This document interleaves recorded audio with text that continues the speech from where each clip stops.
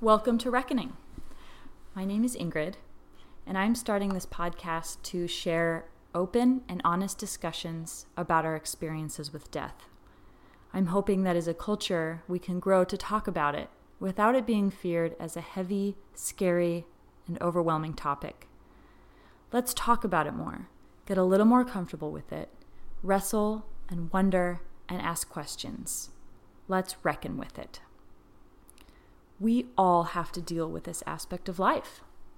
We will lose everyone we know, and we ourselves will die.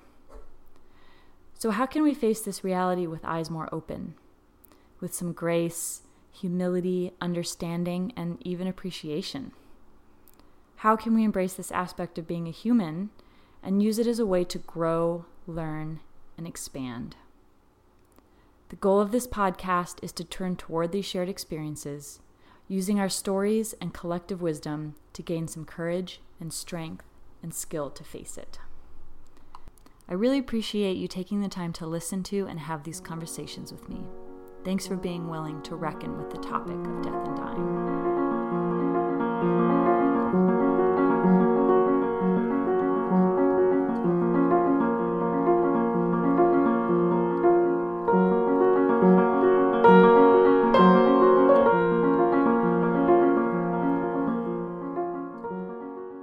This episode, I talk with a really dear friend of mine named Britt, and she shares the story of losing her brother Evan to suicide at a very young age. Britt is a wise and deep soul, so our conversation dives pretty deep quickly. And just wanted to put out a warning and a spoiler alert that I cry while I'm talking with her, which is new for me in this project. So just warning you. I also want to make a comment that this episode is being produced during the coronavirus epidemic, and many of us are at home and isolated. And grief and loss and death are very present topics for many of us in the world right now. So I just wanted to say that if you're listening, and that's true for you, that you're not alone.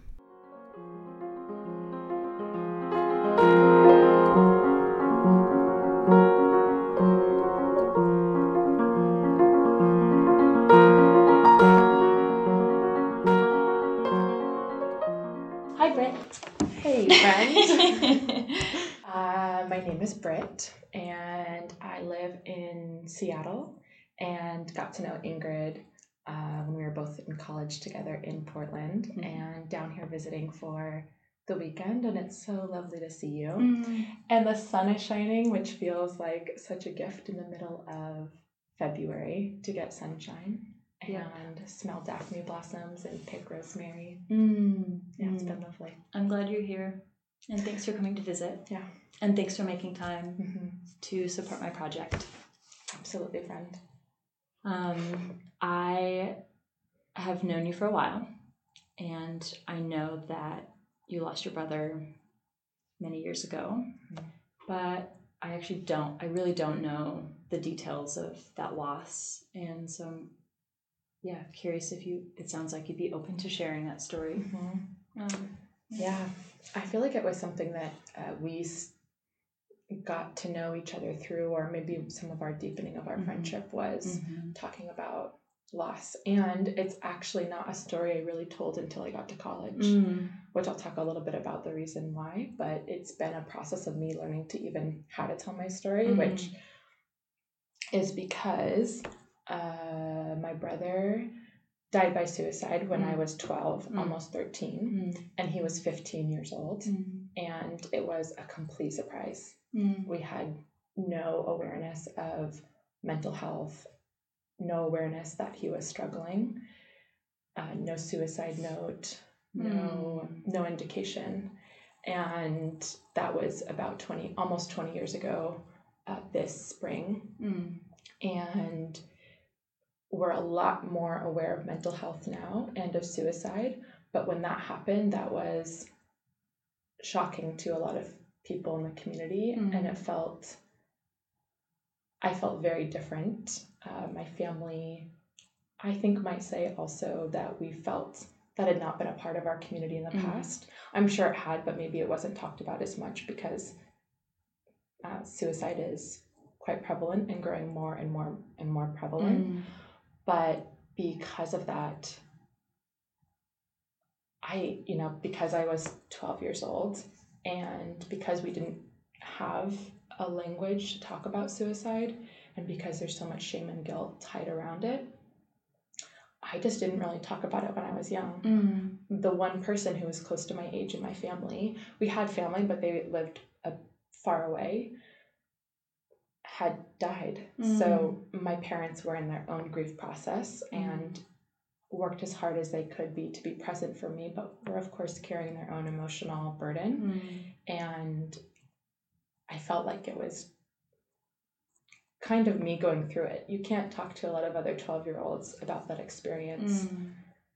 Yeah, there's just not a way to kind of support a child who is going through that. I couldn't show up at school and talk to my friends about it. There wasn't really an entry point for a lot of people I knew to know how to hold space or ask questions or be able to handle what I was experiencing when I was going through that. So I think because of that, because I was in middle school and then I went to school with the same people through high school, I just never talked about it. There was never really an invitation to do that. So then I got to college and started to have that time and space with new people to talk about it and maybe a different perspective. And what was his name? Evan. I think I did know that. And Evan was your only sibling. So yeah, I think college is an interesting time for putting into perspective our family stories because we're enmeshed in our own family dynamic and narrative, and it's kind of hard to see it as that until you step away from separated. And then that perspective of, oh, how are these people relating to their siblings or their parents is like so different than me. And I remember having similar sort of realizations that I'm seeing my family dynamics from other perspectives. And so that makes sense that would be a time for that to come up or be unveiled. I also really appreciate what you're saying about our friendship deepening through those conversations, because this is kind of a silly analogy, but in Harry Potter, there are some characters that can see these creatures. Are you familiar with this? I am. There are these there's these coaches that get pulled by this invisible force, and then after Harry has witnessed death, he can see them, and not everybody can.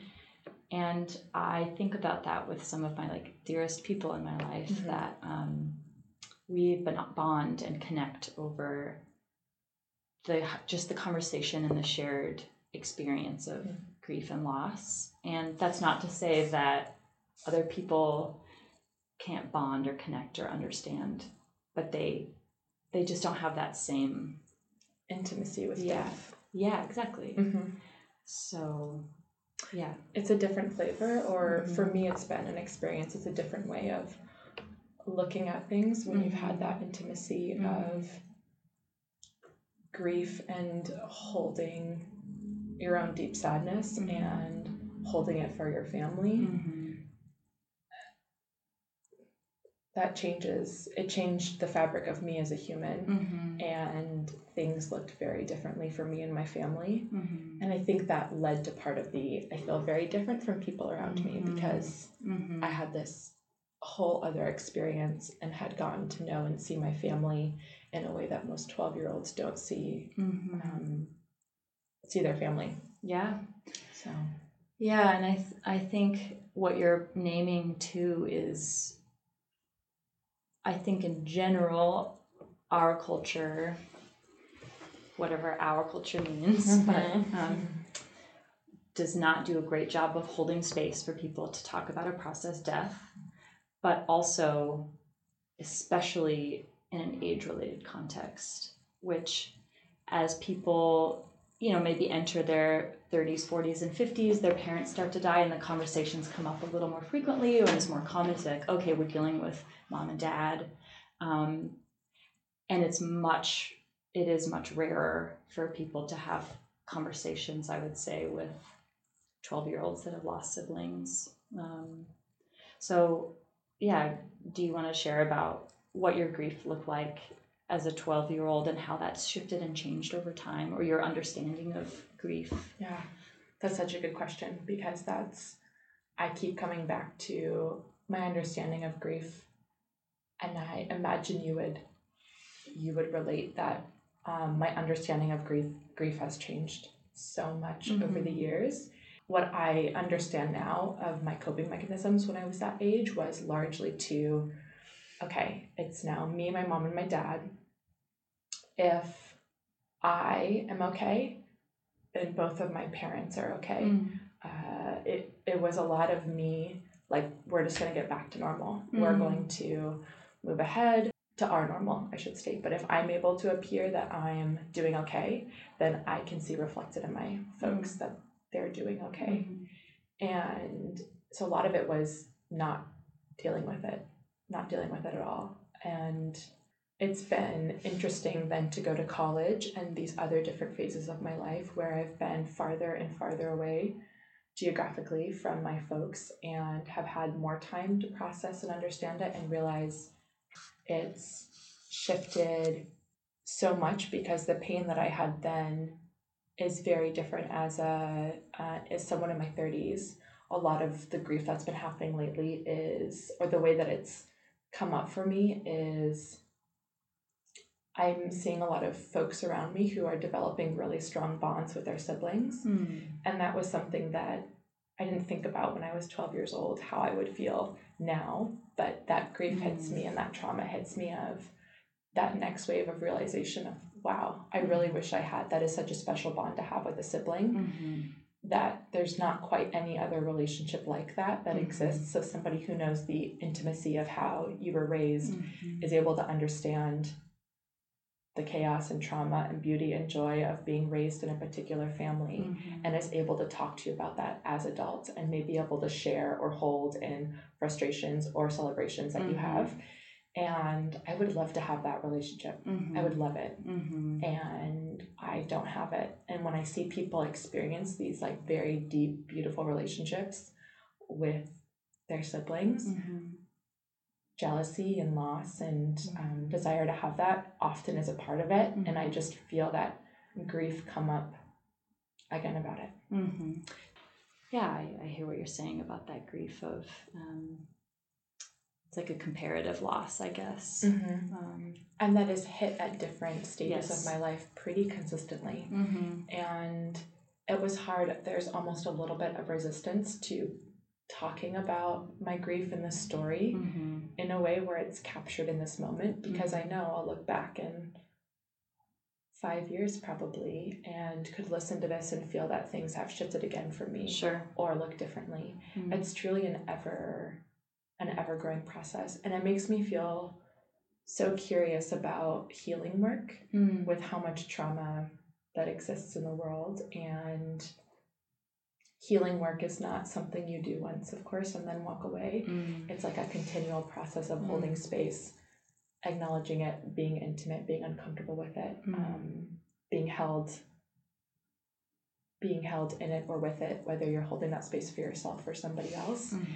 And just for my own like tiny bit of what I've experienced, it feels so consuming and so overwhelming and so desolate at times that I just imagine what it takes for all of us to move through healing and trauma as it moves in these continuations. Does that make sense? Yeah. I mean, I'm so glad that you're naming trauma and healing in the same, breadth of conversation, because I think we often will name one or the other, but not together. And recently I was at an event and they were naming all these like facts and statistics about trauma, but they chose to start that conversation by saying healing is possible. And I think it's important that we have that frame that we are moving through the world blindly if we're not acknowledging trauma and pain and loss and grief. And we're also moving through the world blindly if we don't acknowledge that there's healing and growth and beauty and joy that comes out of moving through those experiences. And I think what you say is really valuable, that it's not something you can just attend to once. This is our life's work, and this is a process that unfolds. And I think especially having the perspective of a loss that happened 20 years ago, feels very different and has shaped your identity over decades. Mm-hmm. And I'm curious if there is some tie in, we were having a conversation earlier about the way that our society is structured, and part of our discomfort with really being present and wrestling with this idea of death is we're also largely in a deficit mindset, and we function as a deficit mindset. But when looking at trauma, that deficit mindset I wonder if it has that tie to, you are broken, you will always be broken. And the abundance way of looking at it is healing as possible. And we have the ability and maybe the responsibility to do the work of healing ourselves and each other, and doing that work to confront it, in order for us to collectively make a shift in the way that we're grappling with and understanding death, dying, grief, loss. Yeah, and what you were saying about being a 12-year-old that felt very isolated by that experience, it is such a failing of our communities to support people in these experiences, because it is completely untrue that you are alone in that experience. And so shame on us for abetting people to feel that way, and I say shame on us, not like I'm pointing the blame at any individual, but like, we collectively uphold a status quo that ultimately harms people, because we don't give space for, we create and contribute to that feeling of isolation. We were talking about earlier, like loneliness and social isolation. Yes. And the truth is that we're all these little, we have so many universal experiences, death being one of them, that it's silly. It's silly that like we walk around feeling like I'm the only one and no one can validate me or share that experience with me. So I guess I must be the only one. And yet the person maybe right next to you has a similar feeling or experience. Like the same thing people talk about with depression. Like, a husband and wife can both have depression or major depressive disorder and be treating it separately and not talking about it because of the stigma around it. And we're all, how are we walking around with these same things and feeling so alone at the same time? So, yeah. That's, well, this is the work, right? This is our work to change some of these conversations. And it makes me wonder too, what I see, some of the things that I grew up really struggling with, like a sense of worthiness, a sense of self-love, a sense of I am enough, a sense of needing to prove that I'm worthy, is a lot of it, I think, really stems from the belief that I didn't have the ability to process through that experience with people around me, or even with my family fully. We were all in our own processes of grief. And my just intuitive survival self at 12 years old said, I sense that I need to kind of fill the role of both me and my brother. I need my parents to feel like they didn't fail. That was my projection. I don't know if that's held by both of my parents, that they failed. I think that's a common experience that comes with the loss of suicide.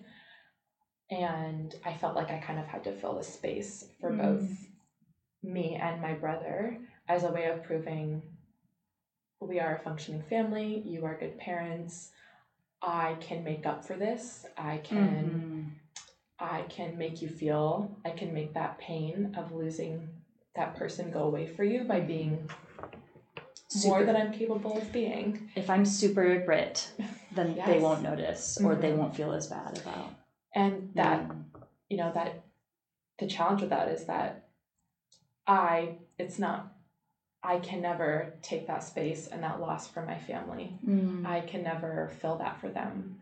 And instead of just being okay with that, or having a way to have conversations, that's what I did for most of my adolescence growing up was, and feeling like I was failing a lot because I was failing, because it's not my responsibility to hold that, but didn't know that. And so kept trying to show up and kept feeling like I was failing, and led to a sense of I'm not good enough.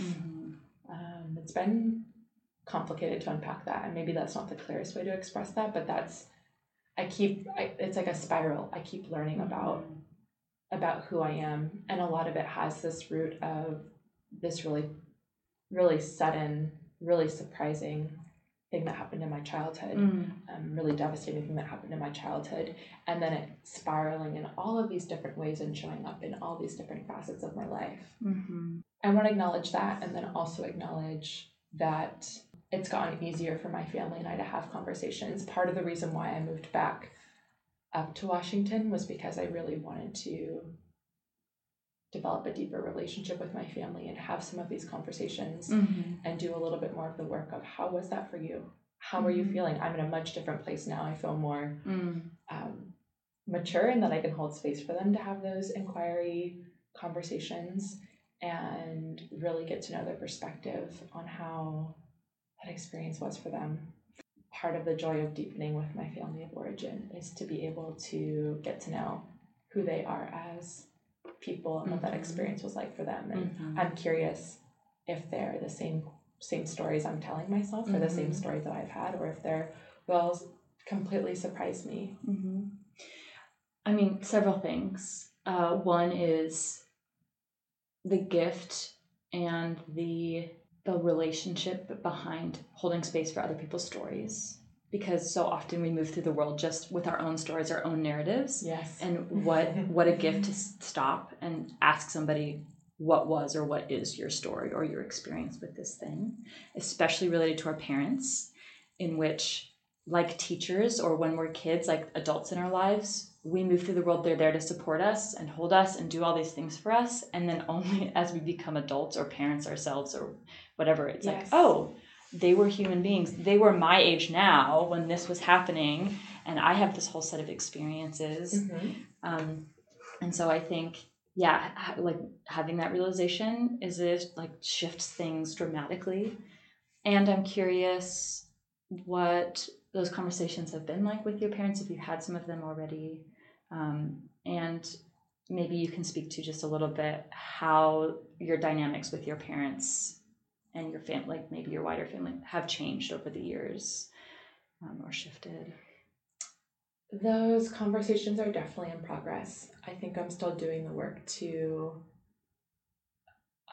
know the right questions to ask, and to do the work of holding those and being respectful to my family, because I think that they will be painful when we have them. They often are painful when we have those conversations. And I'll also acknowledge there's also a lot of moments of joy when we tell stories about Evan, or we remember our favorite moments, or things about him, or things about our family. So holding both of those, it's not all just a process of grief when we have those stories. Absolutely. And we call Evan back into our present day lives. Yeah. Do you have an example of a story or like a good memory? Good question. There's a picture. I don't remember it. It's because we have a picture of it. But something about my brother and I is that we took a lot of naps, but we took a lot of sudden naps. So we'd be in the middle of doing something and we'd just fall asleep. There's so many pictures of my brother sitting in a high chair with a peanut butter and jelly sandwich in his hand and a bite in his mouth, and he's just asleep. He's just asleep. And my favorite picture of both of us is we are laying on the kitchen sink, or we're laying on the kitchen sink rug, like the rug right in front of the kitchen sink. We are laying on our stomachs, and we're facing each other. So our heads are turned to each other. Our arms are around each other's shoulders. And I have one of my feet kicked up, and we are asleep. Yeah. We're just, we must have been in mid-conversation about something exciting and fell asleep. So that one is a really sweet one that I think about. I love that picture.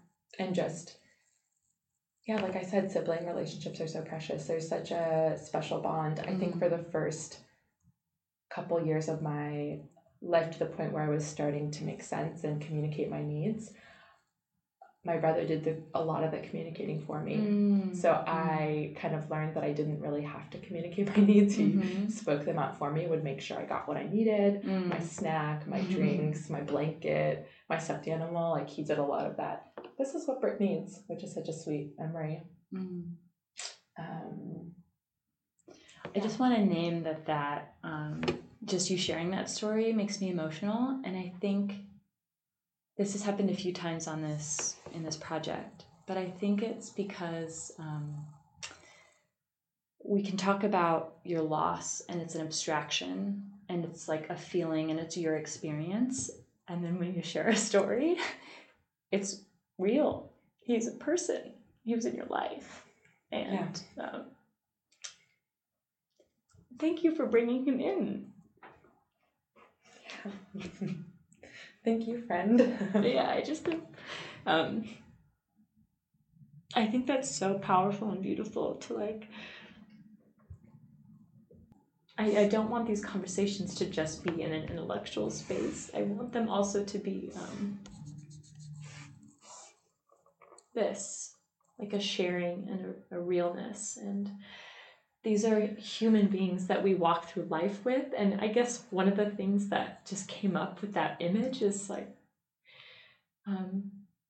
he walked with you for the first 12 years of your life. Yeah. It is tender to recall those moments because they're such big years, because I was so small and so tender, and he was he was my older sibling.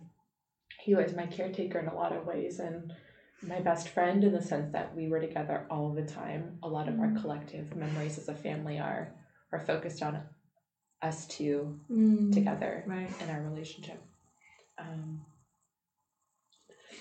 it's been so long that I've been without him, that to really embody and be in those moments of having that person that I walk through my life with, literally first steps and on, is, I feel so far away because he's been gone for so long, but also such important big parts of my life.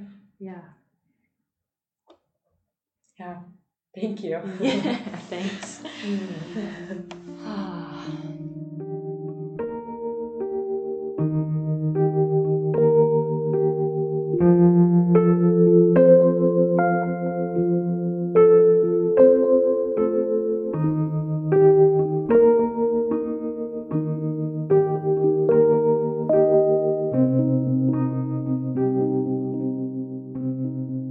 Yeah, I think there's something about hearing stories and hearing about who those individuals were makes them feel more real, and not just a memory or an idea.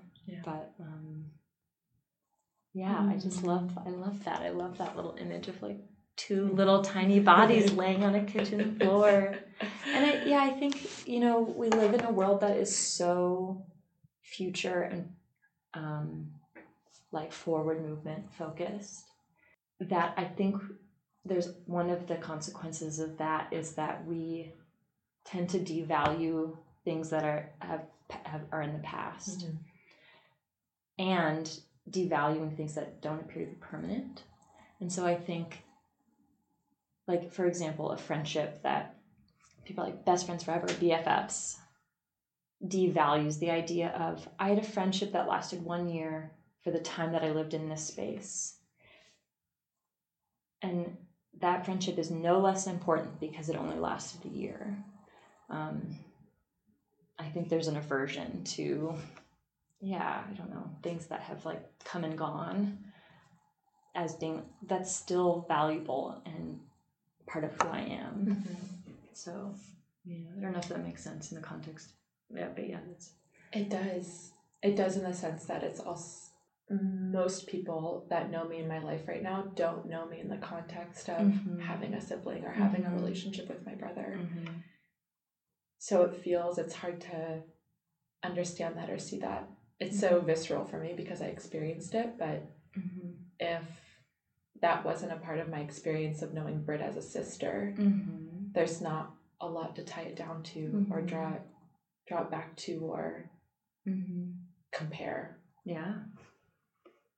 Yeah, I mean, it's like we were talking about this morning. When you meet somebody with short hair and you just assume this person has short hair. They've always had short hair. Yeah. And then later you're like, oh my gosh, you used to have very long hair. Anyway, it's kind of a silly example, but yeah, we kind of assume people's identities are permanent.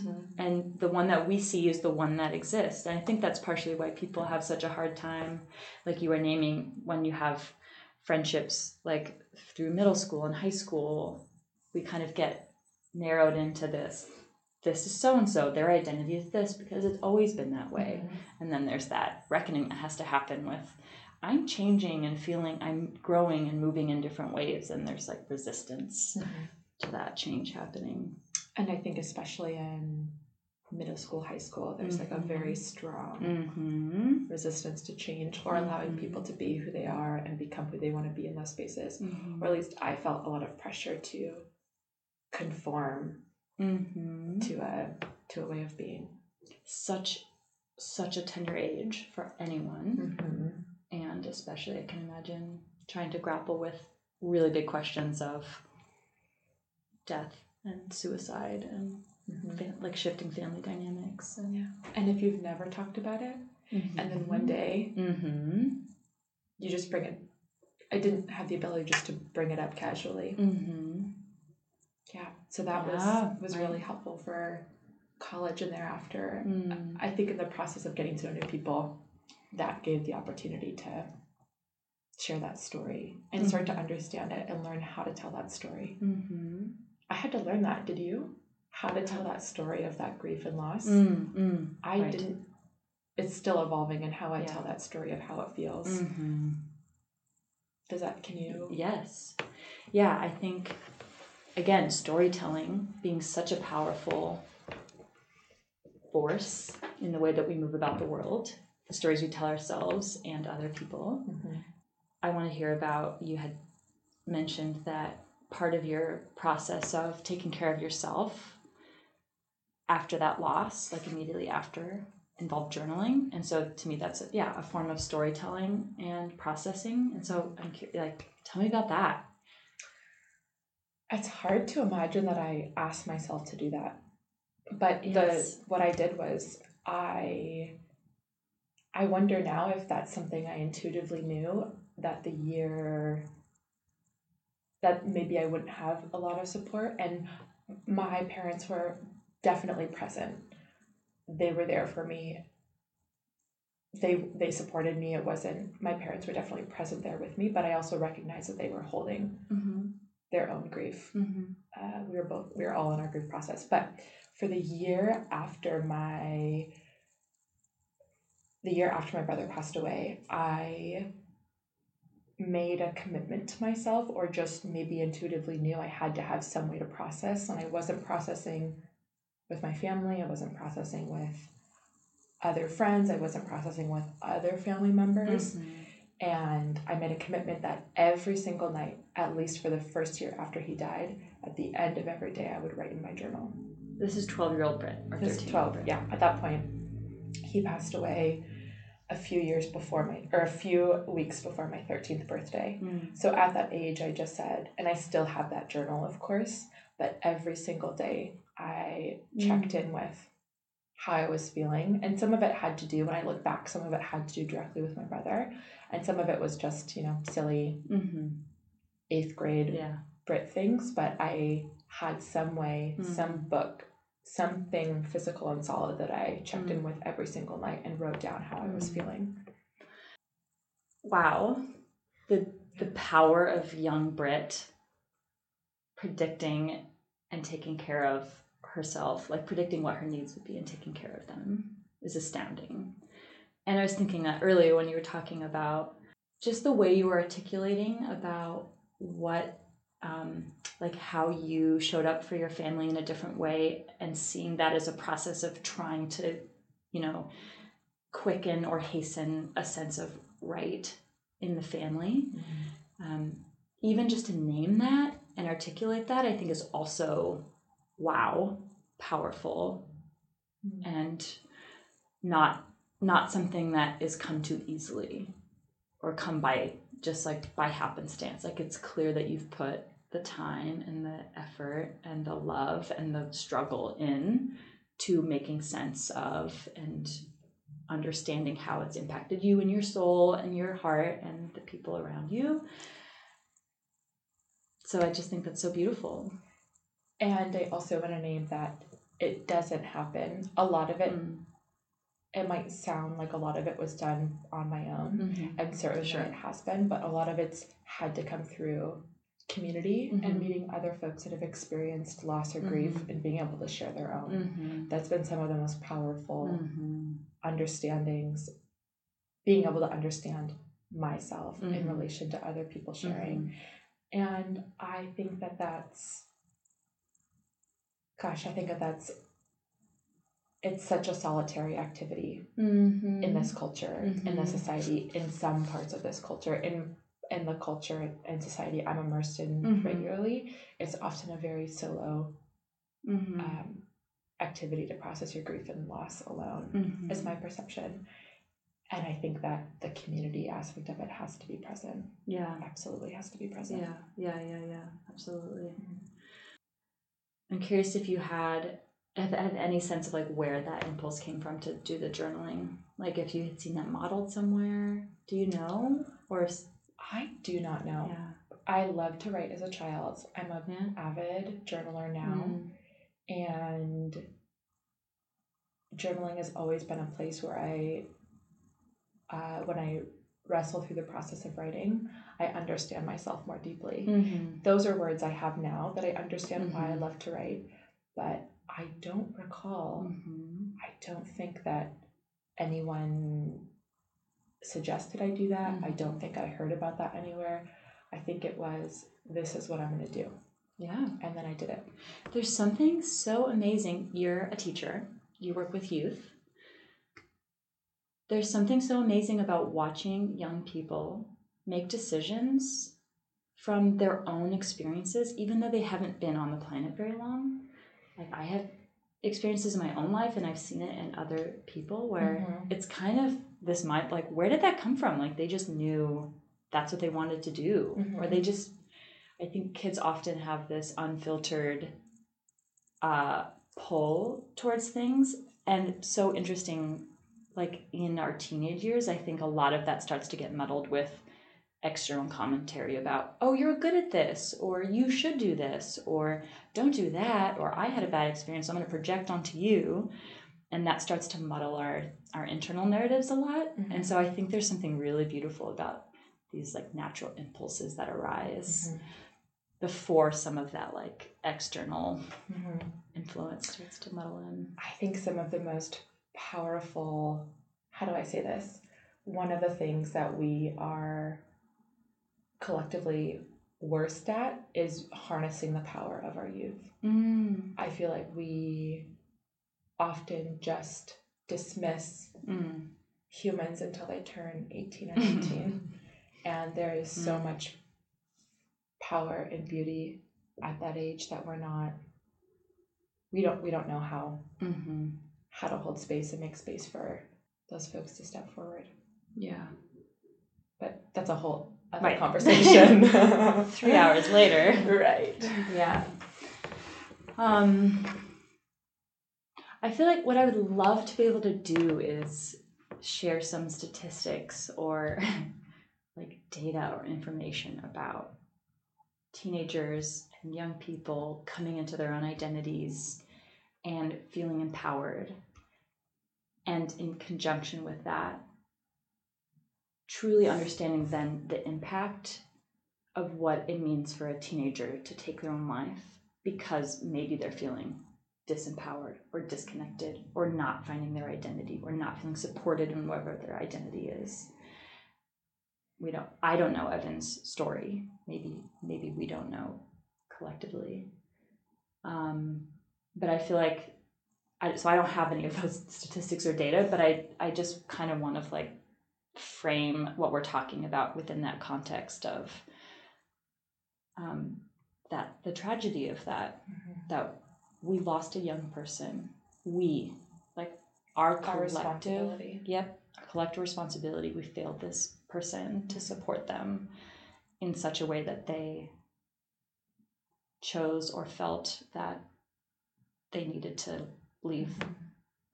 And just what you're saying, we're not harnessing the power that this person, who knows what they could have contributed in a lifetime, So the loss is certainly personal, and the loss is collective too. And seems to be growing. Right. Which is deeply,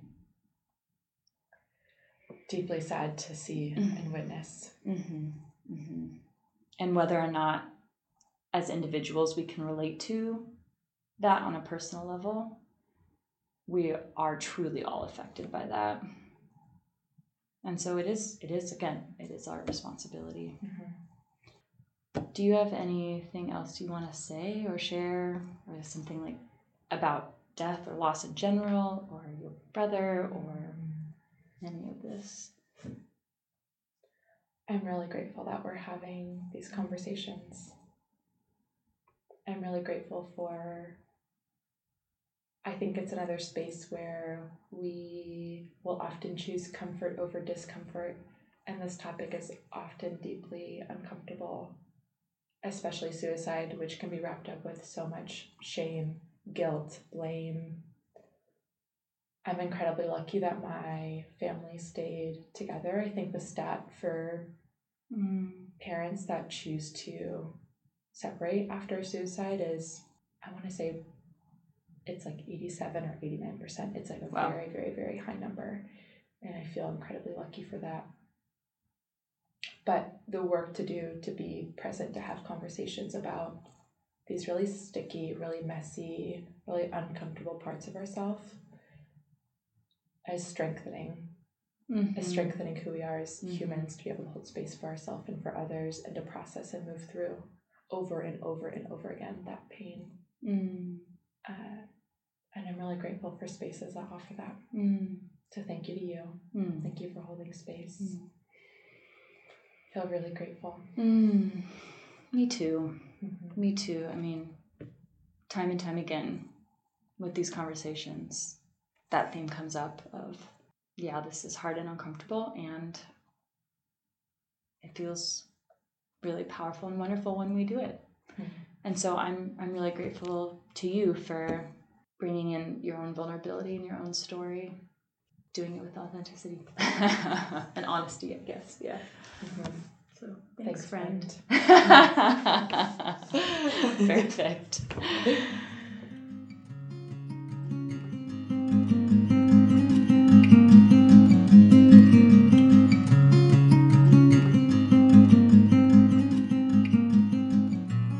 I just want to say one more thing, which is that I am not an expert.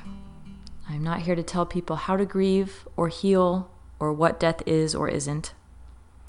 My main goal with this project is simply to create space for us to share our stories about death and dying, and from that collective experience, enable all of us to feel less alone in facing the challenges of grief and loss. Thank you for listening, for being brave and vulnerable, and for your time. Any questions or comments, please get in touch with me. I'd love to hear from you and perhaps share your story too.